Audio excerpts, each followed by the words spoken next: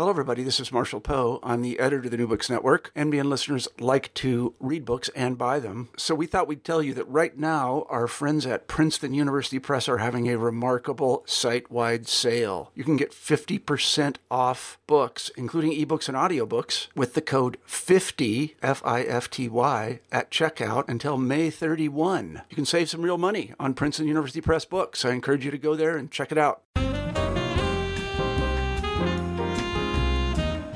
Hi, everyone, and welcome to the New Books Network podcast.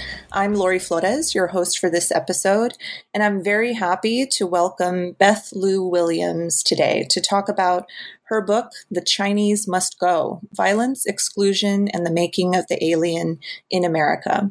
The book just came out with Harvard University Press in late February of 2018. Beth Lew-Williams is Assistant Professor of History at Princeton University. Beth, thank you so much for joining me today. Thanks for inviting me. So Beth and I actually go way back. We went to graduate school together at Stanford. And Beth, I remember you as somebody who really was one of the people who welcomed me into the program and just kind of helped me through it. And actually, I think maybe you were the one who invited me to join a dissertation writing group there, right? Yeah, I think so. Yeah, so that was one of my, I was just thinking about that today, that was something I really valued, is being able to show my work to you and some other people in our cohorts at Stanford in the history department. And I remember seeing some chapters from you that are now in this book, and it just makes me so happy to be able to hold it in my hands and to interview you about it. Yeah, hopefully it looks a little bit different than when I was writing it as a dissertation. It definitely does. In the best way, yes. So before we get started talking about what's in the book itself, I would love for our listeners to get to know you a little bit more. So if you wouldn't mind, would you kind of just introduce yourself to our audience?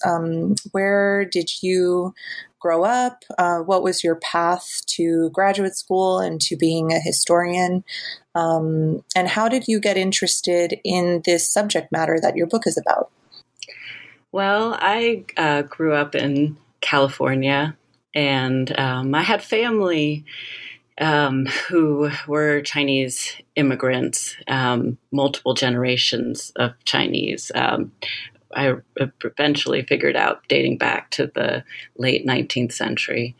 And so I think that the migration of Chinese to America was always semi-present as I was growing up, as I would go to Chinese New Year banquets in San Francisco and things like that.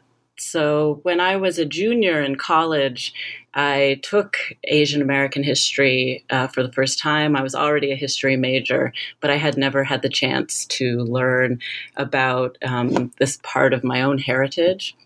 And one of the assignments for that class was to do an oral history.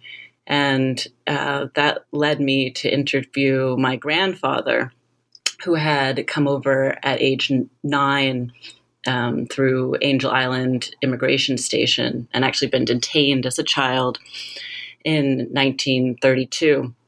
And so I heard his story as a junior in college, and what turned out to be just a couple weeks before he died. And I think that set me on this path, because then it made me both interested in Chinese immigration and dissatisfied in what I had learned from him, that I wasn't able to continue our conversation about it, and that I couldn't fully understand his story. So I think that's what started me. But then once I realized that there are so many things about Chinese American history that are still unknown, especially back in the 19th century. So I went into graduate school hoping to work on this area that I feel like needs, where there's very limited sources. And so it takes a lot of digging and reconstruction of this history to put it all together. Yeah, I saw that your book is dedicated to your grandfather, and your acknowledgments are really beautiful. And at the end, you mention how old he was, or I guess I should say how young he was when he was detained at Angel Island. And it's such a powerful last line of your acknowledgments that your oldest son is that same age right now. Yeah, it's. I think it means something new to me now that I spend time with a 9-year-old. What it would have meant to cross the Pacific Ocean. He was sent for by his father, who was already in America. And so he crossed the Pacific on his own and then faced detention and interrogation. He was on Angel Island for 34 days without family. And so now that I have a 9-year-old, it gives me a completely new perspective on what that means. Yeah, I definitely felt how hard you worked to communicate not only the perspective of Chinese actors in this history, but a lot of different people. And we'll get to all those different characters that you have in your narrative in a few minutes. But I wanted to start by asking the general question, which is something that a lot of people might be wondering as they pick up your book or while they're thinking about picking up your book, which is, we may think that we know, at least in brief outlines or sketches, the story of Chinese exclusion. And a lot of us may think we know everything about the Chinese Exclusion Act, that it's pretty clear, cut and dried. But what did you feel was missing in our knowledge and analysis of the Chinese Exclusion Act or the Chinese exclusion era that you provide a different look at in your book? Yeah, I think it's, I look back on my choice to tackle this central question. I think exclusion is such a central question within Asian American history. And perhaps it was not the most obvious thing for a graduate student to tackle as a first book, because I think that it is perhaps the most trodden area of Asian American history, Chinese exclusion. And so I encounter a lot of people who say, I know what Chinese exclusion is. I know that this was bad, that this was one of the first immigration laws, that it targeted Chinese and kept them out of the country. And that is sort of my impression of it when I started this project. I started, my work started looking at an outbreak of violence, really, that followed Chinese exclusion. So the understanding at the time was Chinese exclusion starts in 1882, and then a few years later, there's this huge outbreak of anti-Chinese violence in 1885 and 1886. And in my book, I've counted 165 incidents, or really not incidents, but sites where towns or cities attempt to expel the Chinese. And so when I learned about the violence, it didn't fit for me with my understanding of Chinese exclusion, because if Chinese exclusion was this sort of pinnacle of border control, and it had been painted as a very successful form of border control, especially in the first few years, where scholars had said that only a few dozen Chinese came in the years following 1882. If it had been so successful, and if people that had wanted to keep the Chinese out had finally managed to get their goal, why was there so much violence right after this law? And so that was the question that I started with. And so the book started and continued to be focused on violence. But what I found pretty quickly was that if we look at that violence, it upends all sorts of assumptions about Chinese exclusion itself. And one of the most fundamental is that Chinese exclusion was meant to exclude. The 1882 law at the time was actually known as the Chinese Restriction Act.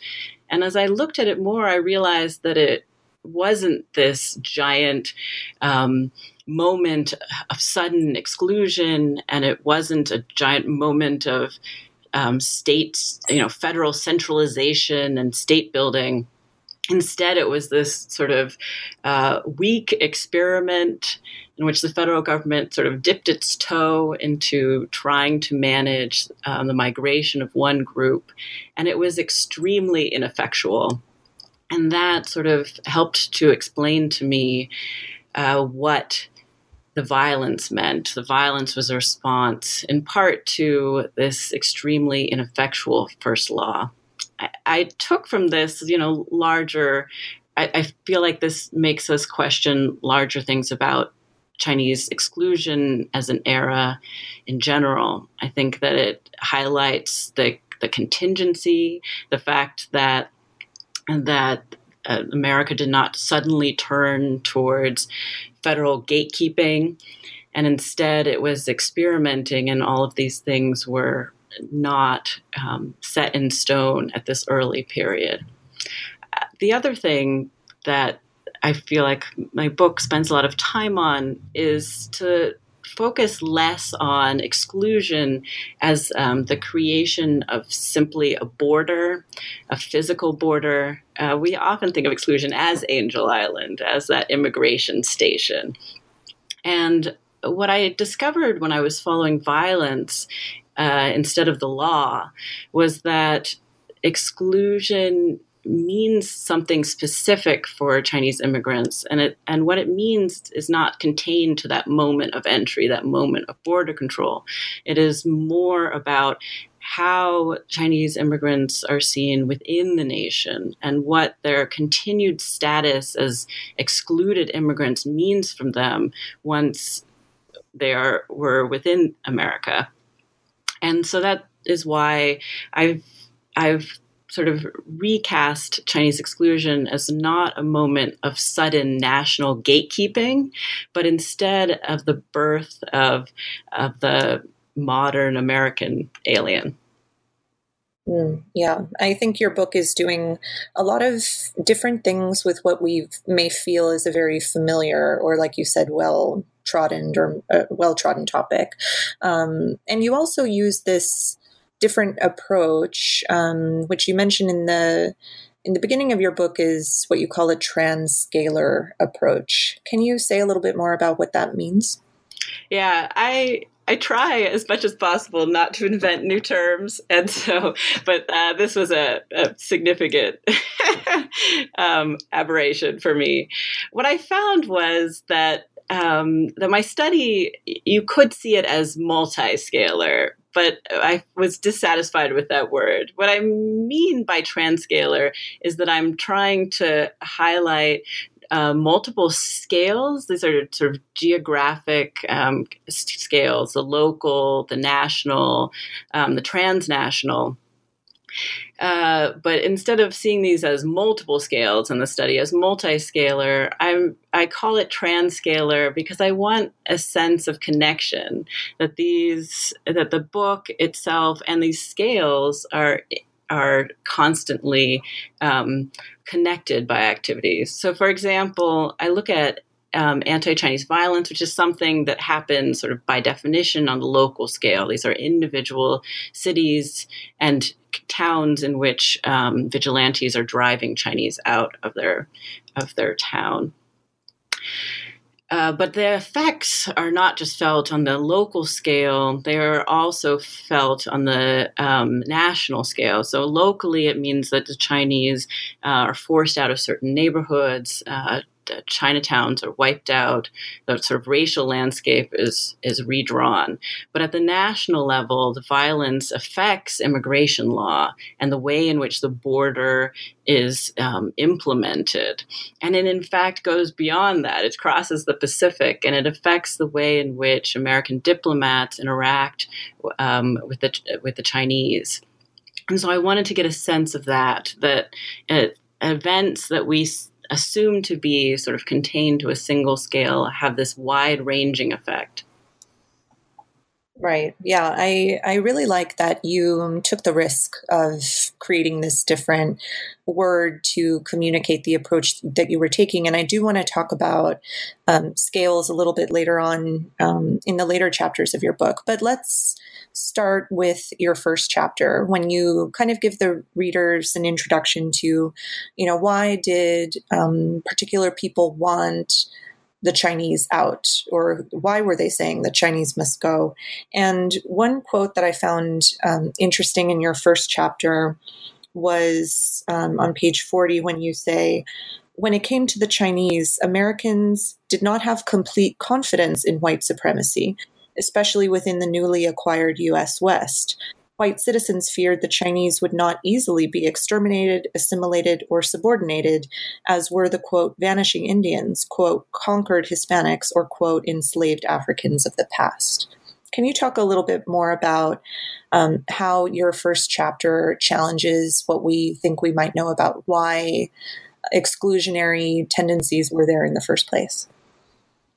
Yes, I think that what I wanted to highlight is that Chinese, like Mexican Americans, like Native Americans, and African Americans are facing white supremacy in the late 19th century in America. However, the specific sort of racial stereotypes and racial formations that they face are very specific to different groups, and therefore have different forms of solutions offered, quote unquote solutions offered by the federal government and by local individuals.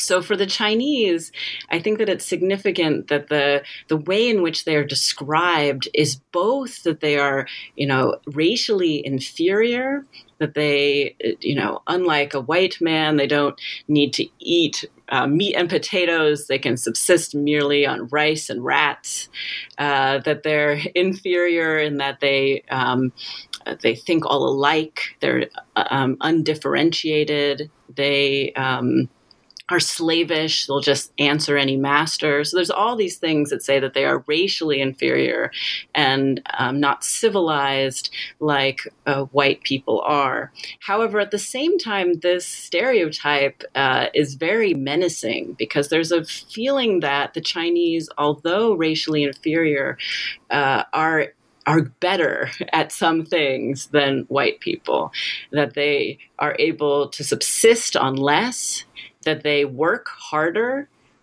and that they are going to be relentlessly coming to the United States. There's so many Chinese in China, and so there's an imagined future invasion by these actually strong race.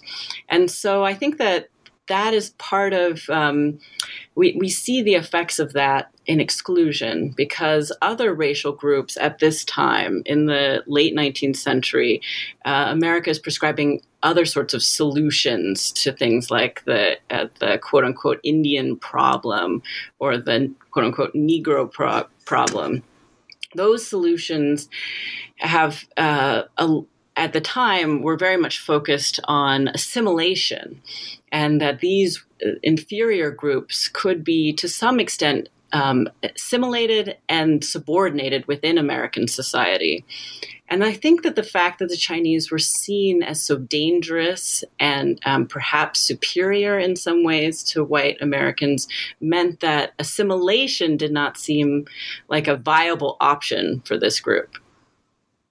Yeah, I really was very taken with how you try to complicate what we think we might know about why people wanted the Chinese out. It wasn't just this story about, taking jobs or being economically threatening. It actually, the threat works both ways. It's about inferiority and a feared superiority or a winning out of a race war of some sorts. And you continue this this kind of notion about complicating the story in your second chapter. So with the Chinese Restriction Act of 1882, this piece of legislation actually creates not just one illicit migrant stream, it actually creates multiple illicit migration streams. And the point you're trying to illustrate here is not all the Chinese, like you said, we're thinking alike, we're acting alike, that there is actually a lot of diversity in how people continue to move within and to the U.S., even after restriction. Can you talk more about those multiple movements? Yes. So when the Chinese were restricted in 1882, they continued to come. And some of them decided to come through San Francisco. And when they came through San Francisco, there was enough of a border control apparatus there, and that steamships coming into San Francisco, customs officials would meet each steamship and actually interview each Chinese individual coming off of the steamships. For the most part, there was probably still a few that managed to slip beyond them. And so those Chinese that came in through San Francisco mostly tried to talk their way around the Restriction Act. And they did so in several ways. They claimed to be of an exempt status. That because the Restriction Act only targeted Chinese laborers, new Chinese laborers who had never been in the country before. So sometimes Chinese would claim to be students, to be merchants, to be diplomats, and these other classes that were not Chinese laborers. But even more common, the Chinese would come in and say, yes, I'm a laborer, but I've been in this country before. And at first, the customs agents had no way to disprove this, that there had not been good enough records earlier to prove who had been in the country before and who had not. And so it was a very easy thing to come as, quote, returning migrants, to claim that they had previously been in the United States. So this was ripe for fraud. However, I also spent a lot of time looking at the northern border and and specifically in the Pacific Northwest, the border between British Columbia in Canada and Washington Territory. Because at the time, that was the most popular land border for the Chinese to cross, although it was a land and sea border because many of them came sort of along the coast. And so Chinese who took steamships up into Victoria Island, and then would make their way down into Washington Territory. And they would do so either by on foot or by canoe or by ferry. And these Chinese had success without even having to make up fraudulent identities. They often could just simply slip past the customs officials because there were extremely few customs officials on the ground. Mm-hmm. Yeah, I remember in an earlier draft I had read of, I think maybe it was this chapter, you were talking about this really lonely figure of authority who has to patrol like hundreds of miles all by himself.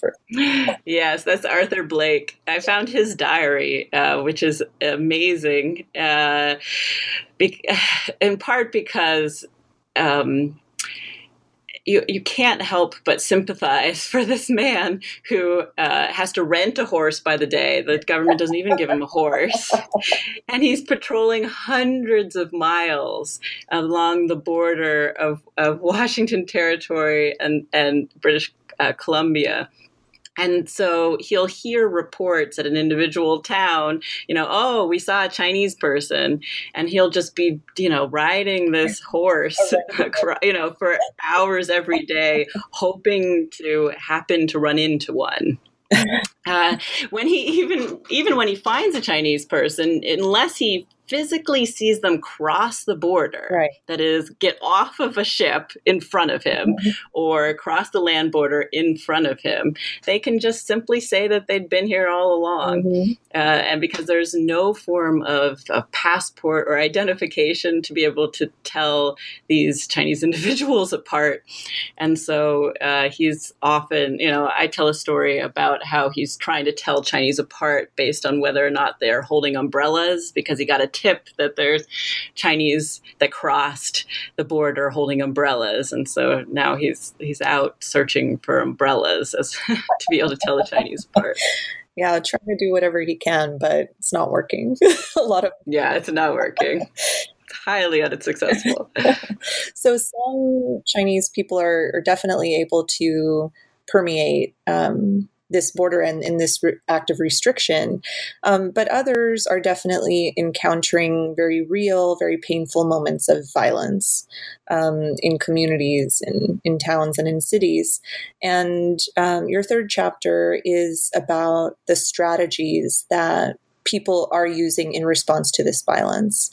And at one point, you used the phrase scale jumping as one strategy in which Chinese people are trying to seek some solution or redress to the violence and the trauma that they're experiencing. Can you tell our listeners a little bit more about that? Yeah. So the central 3 chapters of the book look at a series of look at the same moments of violence, focusing particularly on Washington Territory and the violence that happens in Tacoma and Seattle. And I zoom in some part in order to really get at the details of how this violence works and how the Chinese attempt to survive it and resist it. And so I start with the Chinese and then move through in this part from different perspectives. So I start with the Chinese and then move to the vigilantes. So the Chinese, they don't all react to the violence in the same way. And I think that has a lot to do with class status. So the Chinese that have resources attempt to use all the resources they have in order to try to stay put in these communities, because merchants and labor contractors had large stakes in these communities. They had set up businesses, they had invested, they had relationships and networks, and they'd often been in these communities for quite some time. And so it was definitely in their best interest to stay put. And they found, they did many things. Some of them went to individuals that they knew in town. For example, the sheriff, the mayor, and attempted to, negotiate and try to stay when they were threatened with violence. They also went to, some went to the territorial governor in Washington trying to fight this violence. But what struck me was that in actual moments of violence locally, even being a merchant didn't do a lot for you. That when there's a mob of angry white people telling you to leave the town, these Chinese merchants and labor contractors couldn't do much to stop them. And so they were driven out along with the working class people. But what was interesting to me was that the power that they were able to marshal was mostly on other scales, not in their local actions, in which they could often appear very powerless. And this is the way that the story has been told before, as sort of a story of victimization on the local level. But what the Chinese did, which was very, it shows their understanding of sort of not just the local environment in which they were in, but sort of larger political environment, was that they attempted to advocate for themselves at higher scales. So they reached out to Chinese diplomats who then contacted the Secretary of State. They reached out to the Chinese government. And through these channels, through telegraph, headed to Washington, D.C. and San Francisco and across the Pacific, those were the things that worked the best. And because through all of these moments of outreach, they actually spurred the deployment of federal troops to try to put down the violence in Washington Territory. And so I talk about scale jumping, and I define it as a using resources at one scale in order to work against constraints you find at another scale. So they're working on sort of this national and transnational level in order to try to mitigate the violence that's happening to them in this very local setting. Mm-hmm. Yeah, and along with thinking of those different strategies and jumping those scales, some of these Chinese victims of violence are being stood up for by unlikely people. And I really liked how you included some stories of historical characters who we might not have thought would be pro-Chinese. And there's one character in particular who I remember, which is this preacher who is in Tacoma or somewhere else? Yeah, in Tacoma. Right? McFarland? I believe so. Yeah. Can you tell us a little bit more about him? Yeah. So I tried to. So there were a lot of people who tried to stop this violence, other than the Chinese. They tended to be sort of the elites of Washington Territory, and people that stood in for law and order, although that did not include necessarily the mayor and the sheriff, but sort of higher law and order, and the governor's wife. But I also talk about this preacher, McFarland, who in Tacoma, what the vigilantes did was that they said they gave a deadline for when the Chinese needed to vacate town. So they gave a month's notice and said on November 1st, 1885, all Chinese must be out of Tacoma. And so this gave the Chinese some time to advocate for themselves and to move some of their resources in advance. But it also meant that their defenders, their allies, could try to fight this. So McFarland preached in his congregation that the Chinese should be able to stay. He believed in I think a lot of it is about a Christian evangelical ideal that the Chinese are convertible, and that American Protestants should be engaged in Christianizing the Chinese, both in China but also in America. And by Christianizing them in America would be a nice way to spread Christianity across the Pacific. And so he preached to his, almost entirely white congregation that they should not attack the Chinese. And in fact, when he started receiving death threats because of his position, the newspapers reported that he just put 2 revolvers in his pockets and continued on his way, visiting his parishioners as he normally would. And he was particularly upset because he learned that in his absence, some vigilantes had stopped by his own home and spoken to his wife and demanded that she relinquish their Chinese cook. I think that this gives a sense of, these defenders of the Chinese often had some personal relationships with the Chinese people. And in this case, it suggests that in addition to having converts in his church, he also had a Chinese cook working in his home. Yeah, and 1 revolver in each pocket. You got to have one. Yes. One for each, right? Just, in case. That's so interesting. This violence breeds restriction, which breeds violence, which then leads us to total exclusion, right? Because now the government, by chapter 6 of your book, is now trying to re-examine, okay, well, how, this violence is getting publicized. We know about it. It's happening. What has to change now in terms of the law, and what has to change now in terms of our diplomacy with China? And in chapter 6, you talk about those 2 things together, exclusion and diplomacy and imperialism. So how do they go together? How do those stories converge? Yeah, so I think that one of the reasons that the Restriction Act in 1882 was as weak as it was and as experimental as it was because the United States was engaged in a particular form of diplomacy in China.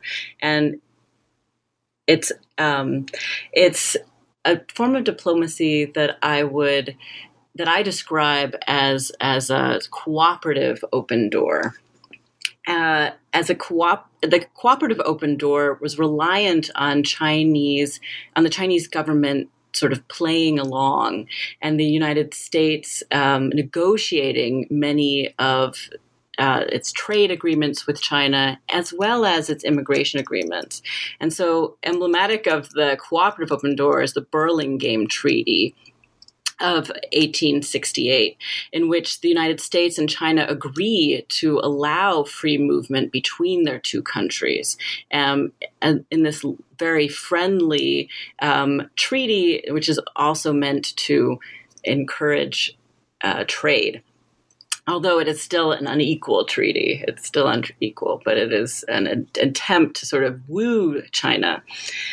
What I found was that along with the turn to a stronger form of exclusion was a turn from away from this sort of imagined ideal of Chinese U.S. relations being binational, where this would be negotiated, what the relationship between the U.S. and China would be, and that immigration itself would be negotiated. That it is a matter of diplomacy to figure out how people will move between these two nations.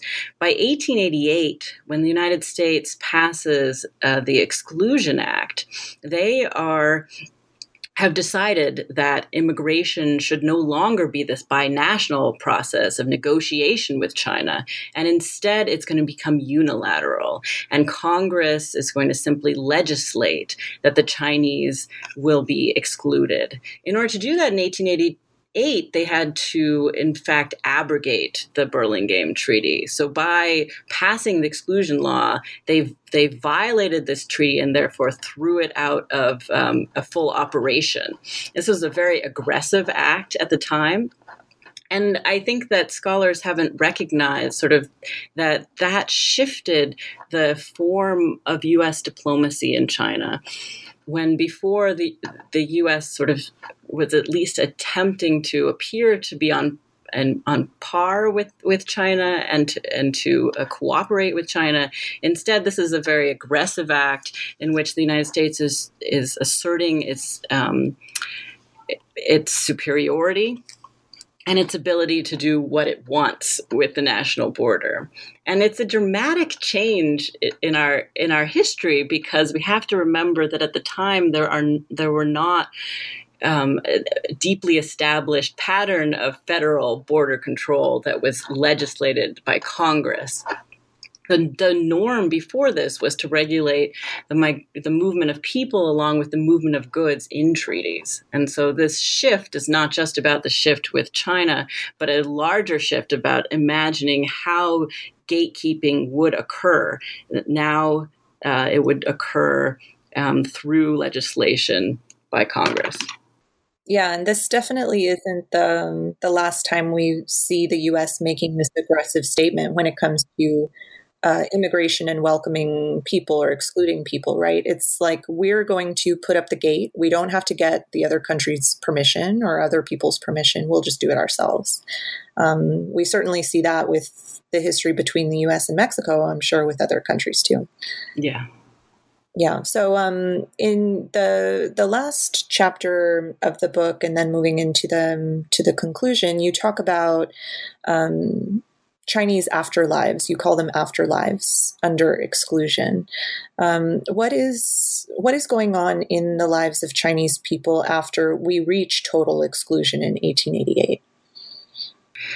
Well, what I try to argue is that we have to think about the afterlives of exclusion, which is very much still in effect coming into the 20th century, but also the afterlife of this violence, and sort of looking at these two together, because they were sort of twin forces for the Chinese immigrants on the ground.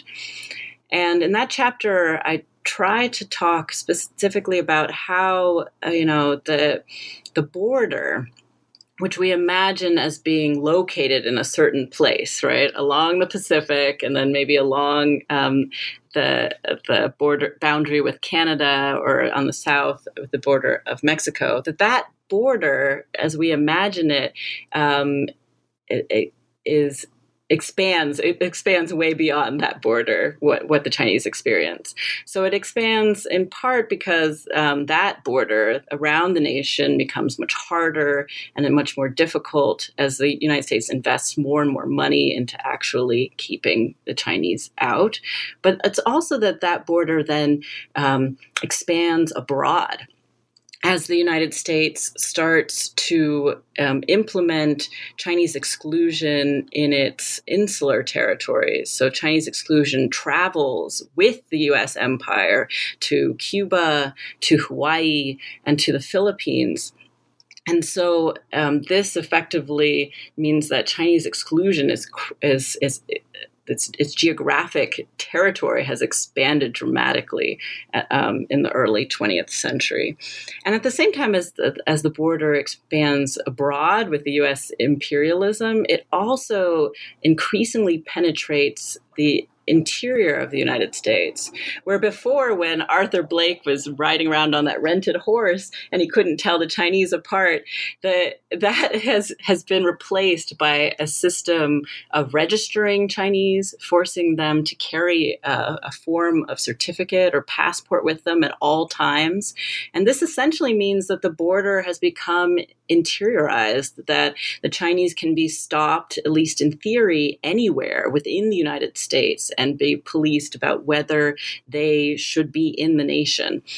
And so I argue that to understand this, we have to think about the border as being carried with each individual immigrant. And that's why I focus on them as alien, as opposed to thinking about the border as fixed in a particular location. And as I'm trying to think about the effect of the border and the after effect of violence, I talk about how these two things are actually very hard to pinpoint in a very local, individual scale for the Chinese. I look at sort of the long effects of the violence and how the Chinese, how Chinatowns have been disrupted or destroyed during the violence, and how this can last for decades. For example, in Tacoma, the Chinatown and Chinese community there was completely wiped out, expelled through this violence, and never replaced. There is still not a Chinatown in Tacoma. And I try to get a sense of what this means for the Chinese, that it forces them into even more mobility than they had previously experienced in order as strategies to continue to survive exclusion and expulsion. They become sort of highly migratory people. And despite the erasure of a Chinatown in Tacoma, Tacoma now does have a memorial of sorts that acknowledges the pain and the trauma of exclusion, right? Yes, it does. It's called a Reconciliation Park. Reconciliation Park. Is it the only one of its kind, or are there other sites around the U.S. West that have these as well? I think I'm trying to think. It's the only one that I know of, and it's certainly, it is unique, in which they reclaimed a site fairly close to where a Chinese community used to live, and then built sort of a Chinese garden that has placards and information about the expulsion. It's it's a complicated project, though, because essentially no one in Tacoma claims any relationship to this violence. It was, more than 130 years ago, or about 130 years ago. But it's interesting that even no one claims to be the descendant of any of these Chinese, and no one claims to be the descendant of any of the vigilantes involved. And so it's seen as sort of reconciliation, but between whom? There's no, I think it's more about sort of attempt to remember this incident and not let it be forgotten locally. Right. And because it does seem to be the only one, or very rare or unique, it points to our need which you do communicate in the book to keep the memory of this violence in ourselves in the present day. Otherwise, that will just lead to a lack of acknowledging that it ever happened, right? If we can't even trace who the reconciliation is between. Yeah, I think that that's one of the reasons that we don't remember this violence the same way we remember other forms of racial violence, I think is in part because it was not nearly as deadly as the violence against Native Americans in the West, or the violence that's sort of at the same time against African Americans in the South. And instead, because this violence was disproportionately in the form of expulsion, it didn't create large numbers of casualties. And I think that we often, when we're trying to understand violence in the past, a lot of it's about numbers, the number of deaths, the number of wounded. And so this episode, it's really more than an episode. It's this one outbreak, but then all the violence that came before and afterwards for the Chinese has been forgotten in part because of the form of violence, but then also because there are very few descendants of the Chinese who talked about this in any way. It's partially has to do with the success of exclusion, that it made it very difficult for Chinese to have a second generation and to put down roots in America in the early 20th century. And so I think that the lack of the continuation of families created part of this absence. Mm-hmm, mm-hmm. Right. I always like to ask authors about the process of actually writing this book and bringing it into the world. So I have a two-sided question for you. So one is, what did you find really hard about writing this book, whether it came to subject matter or the process of writing it? And on the flip side, what did you find really fun about writing this work? What was hard? I think, so the topic of violence is hard. In some ways, I feel... I feel an urgency to talk about this violence, to remember it, and to do more than remember it, to try to understand it and understand its implications for the Chinese at the time, for immigration policy now. It's all very important, I think, but it's pretty depressing to sit there and sit with these sources. The Chinese describing what the violence that was inflicted on them, reading even from the vigilantes' perspective, what they feel like they need to do. It's a lot of hate, and it's a lot of suffering. And I think it's very challenging when we write about violence to try not to sensationalize it or to make the reader into a sort of voyeur, to watch the drama of it all. And so, and as a writer, to sort of be able to both feel the effects of something so terrible, but also to be able to interpret it and give it a scholarly interpretation that will help us understand this history. So that sort of toggling back and forth between the emotional aspect of this and trying not to lose that what it meant for individual people's lives, and trying to be the historian and put that hat on has always been very challenging. I think I vacillate between the two. Let's see. And then what was your second question? Something. Oh, well, was there something that you enjoyed about the process of writing, or what kind of helped you get out of those dark places sometimes? What was fun or surprising or exciting about writing this work?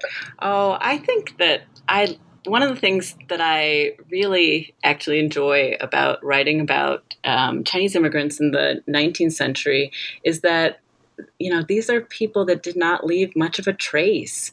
They Most of them were migratory, transient. Many of them were illiterate. And then the state government, the federal government, and even sort of white society wasn't very invested in trying to remember them or preserve anything about them. This creates a huge problem in the archive, that there just are so few sources that allow us to try to recover this history. And I am very interested in that. It creates quite a treasure hunt to both find new sources and to sort of creatively interpret the sources that we have and get as much out of them as possible. So one of the things that I enjoyed working with in this project, I used a lot of different kinds of sources, but one of them was maps. And so I used Sanborn fire insurance maps. So Sanborn Fire Insurance Company went around from town to town making maps of different towns so they can insure buildings against fire. And one thing that I discovered sort of midway through my research was that along the way, they marked every building that was occupied by the Chinese.